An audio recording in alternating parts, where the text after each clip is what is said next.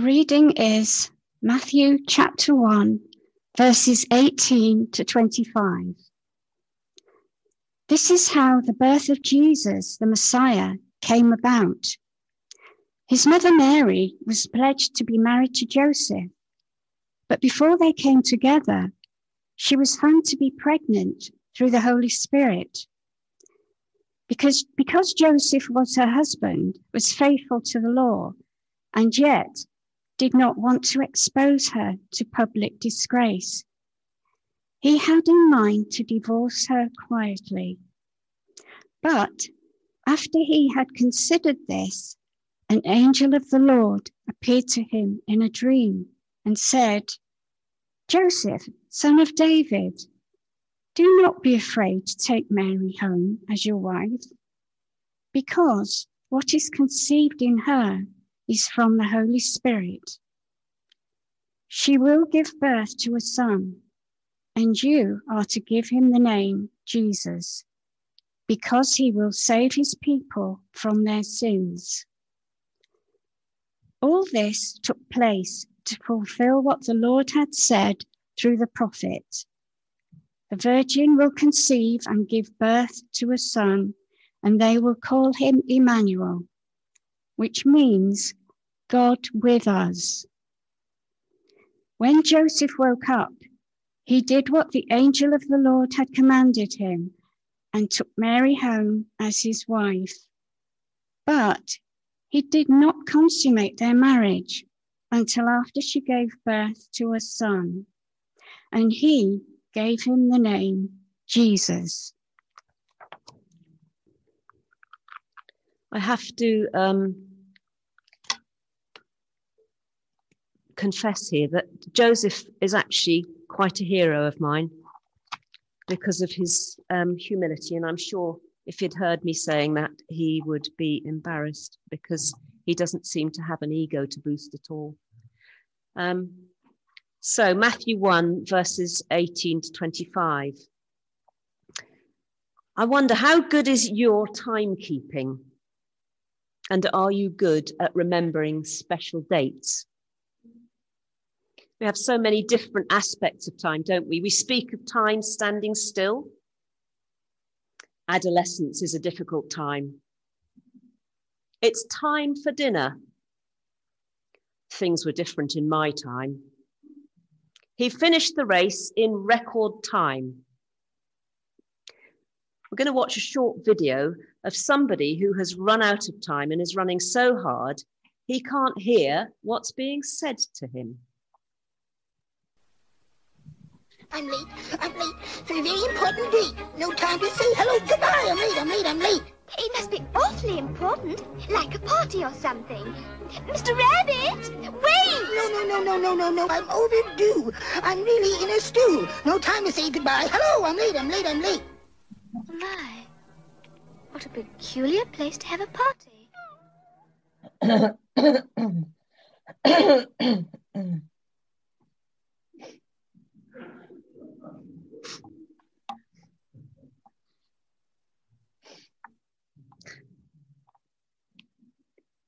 I think that little clip of the White Rabbit in Alice Wonderland is very telling as a parallel to how we can be.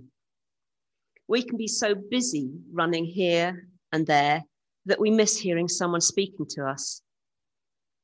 And we need to just slow down and really hear one another. And especially to hear God speaking to us. The Bible speaks of appointed times that God has set. And God holds time in his hands, as we're about to discover. But his timing is not necessarily the same as ours. In Hebrews 1, verse 1, we read that in the past, God spoke to our forefathers through the prophets at many times and in various ways. But in these last days, he has spoken to us by his Son. I suspect that those who knew the Old Testament prophecies concerning Jesus' first coming to this earth God must have seemed a bit slow, but he's always right on time, not too soon and not too late. And it's good that we remind ourselves of that when we're feeling he's got things wrong time-wise and when our life appears to be out of control. Life might be out of our control, but God knows exactly what's going on. And as we reach out to him, he draws near to us to help us through days of uncertainty. The Old Testament prophet Isaiah lived approximately 700 years before the birth of Jesus and had prophesied that a virgin will be with child and will give birth to a son who is to be named Emmanuel, which translates, as we saw earlier, God with us. You can say that in so many different ways. God with us. God with us. God with us. A prophet acts as a sort of mouthpiece for God, someone who receives a message from God and speaks it out. And this is what Isaiah was faithfully doing. It was a lonely place to be, being a prophet. Now fast forward many centuries, and we read from Matthew 1, verses 18 to 25, that the birth of Jesus Christ took place like this. To start with, we're introduced to Joseph and Mary, two young people, newly betrothed and looking forward to life together as husband and wife. We can all remember looking forward to special events in our lives, the growing excitement as whatever is planned looms closer. And I'm sure we've also experienced the crushing disappointment of dreams and plans going wrong. And this is what seemingly happened to Joseph at the start of our passage. Here he is, betrothed to Mary, who was probably about 14 years old, and he's just discovered that she's expecting a baby. In our day, we talk about engagements more than betrothals, but betrothal in biblical times was very different to our engagements. There are three parts to the ancient Jewish wedding. The first is a form of alliance or agreement made between two families, and romantic, frothy love wasn't top of the list. It was more of a commitment. But love developed as the relationship grew. And then the second part was the betrothal, which lasted for approximately a year, but the couple didn't live together or have sexual relations, although they were considered married. And this is the stage that Mary and Joseph were at. But can you imagine how Joseph must have felt on discovering that his bride-to-be was pregnant and knowing it wasn't by him? How did he find out? The details aren't recorded as far as I know. And how did he feel? How did he respond? Great sadness? Betrayal? Anger? Hurt? Confusion? And very alone, I would have thought. These are just the thoughts I've had in sort of spending time looking at this passage. And I just thought, can we identify with any of those feelings, and how have we responded? Or how do we respond to those negative emotions? Matthew records Joseph as being a righteous, good man, and he didn't want to publicly disgrace Mary. He didn't want revenge. He wanted to deal with the situation quietly, and I just think his reaction is wonderful. However, he must have been in turmoil. And as we read in verse 20, he is considering things over. He's mulling it all over carefully and thoughtfully. How often do we rush into retaliation when we're hurt or hurting?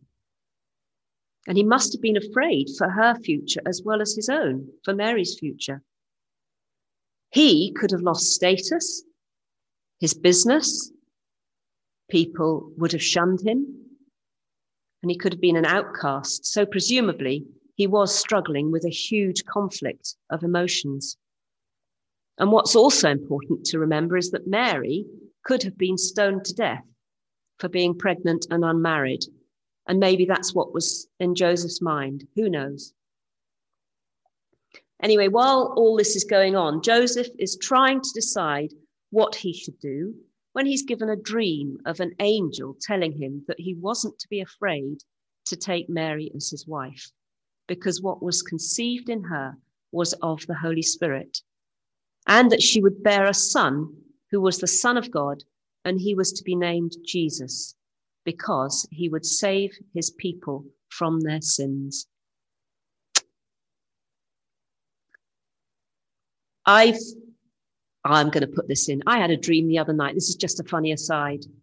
I had a dream the other night that Judy, she knows this, had 5 sons, and they were all like Adrian.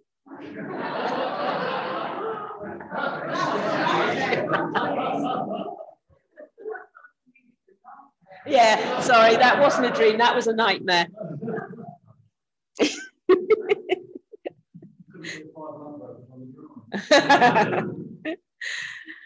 At the start of this talk, going back to being serious, I just had to put that in. I mentioned the prophet Isaiah, who had prophesied some 700 years earlier that the virgin would give birth to a son, etc. And Joseph would have been taught the scriptures. He would have known the scriptures. He would have known the prophecies. But to have imagined that he would have a part to play must have been amazing when he realized. And after his dream of the angel, he seems totally obedient to God. As it says, after the dream, Joseph woke up and did what the angel of the Lord had commanded him and took Mary home as his wife. But he had no union with her until she gave birth to a son, and he gave him the name Jesus. He followed the instructions exactly as he had been told. He didn't try to add anything or change anything. He was faithful to what God had asked him to do. I wonder how we would have responded, or even do respond, when God asks us something. When is the last time we did hear him ask us something, and what did we do with it? Can I negotiate? Might be one answer. Or I can't do this because of the cost to me or my family. However, when God calls or places us in difficult situations, he is with us. He truly is Emmanuel, God with us. He's with us as we go through this sad time of uncertainty of life. He is with us as we grieve over loss. He's with us for all of eternity. He is the beginning of life, and he is at the end of life.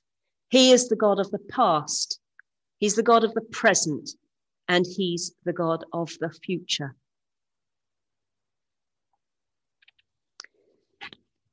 And we can trust him. Now, there's a little aside here for Adrienne, Morgan and Maisie. Your mummies have got something to give you. And if they could give it now, that would be lovely. Pity we can't see Morgan and Maisie.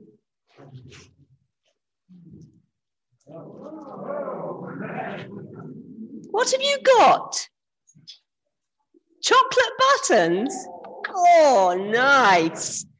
You can open them. And then I want you to tell me what it tastes like. Whether it tastes horrible. Oh, there they are. Good. Hello, you two. What's Mummy got for you? Right, what have you got? Oh, yum. Hearts and hearts and hearts. Hearts and hearts and hearts. Oh, lovely. Thanks. And I've got rings. Yeah. No. Have you got? Right, taste them. What do they taste like? Yummy? Is it nice? Yeah. Obviously, it's because they Very go sweet. What do they taste like, Morgan? Yes. Good. Delicious. Adrian, is yours nice? Yeah. Pardon? Oh, all sweets are good. Yeah. Do you know what? My big sister's watching this morning, and I think she would say, yes, Dilla would say all sweets are good. Yeah. Oh, don't think I'd like sour. No. Okay, now that was just a little present for you. But God has given us the best present of all.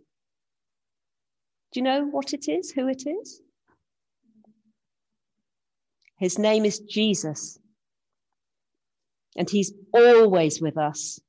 When you go to school, when you're at home, when you're happy, when you're unhappy, he's always with us. And he always will be, right from when you're that big to however old you are. And the Bible says in Psalm 34, verse 8, taste and see that the Lord is good. Blessed is the man who takes refuge in him. We can go and hide and talk to him about our worries and problems, which must be what Joseph did, because he believed in God. And I wonder what he was saying to God during this difficult time. One of the feelings I mentioned was that Joseph must have been feeling alone.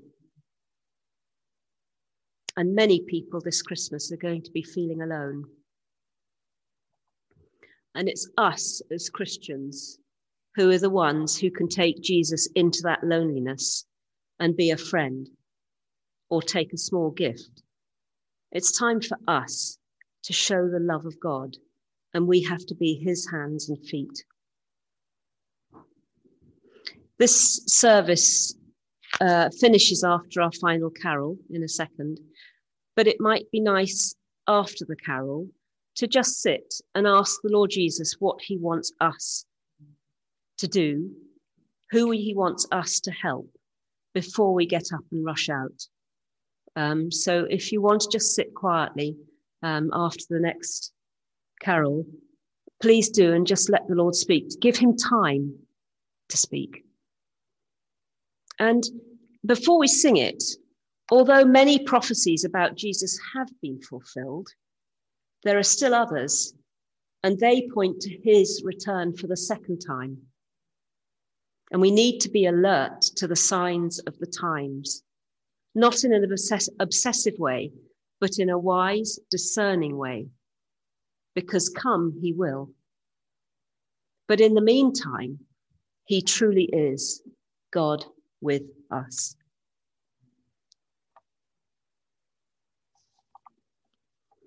We can take refuge in him while the storm of COVID-19 rages, because he's kind, he's faithful, he's patient, he's loving, he's understanding, he's strong when we're weak. He's lavish with his gifts to us. He's faithful and he's constant. And the light still shines even in these dark days. God with us.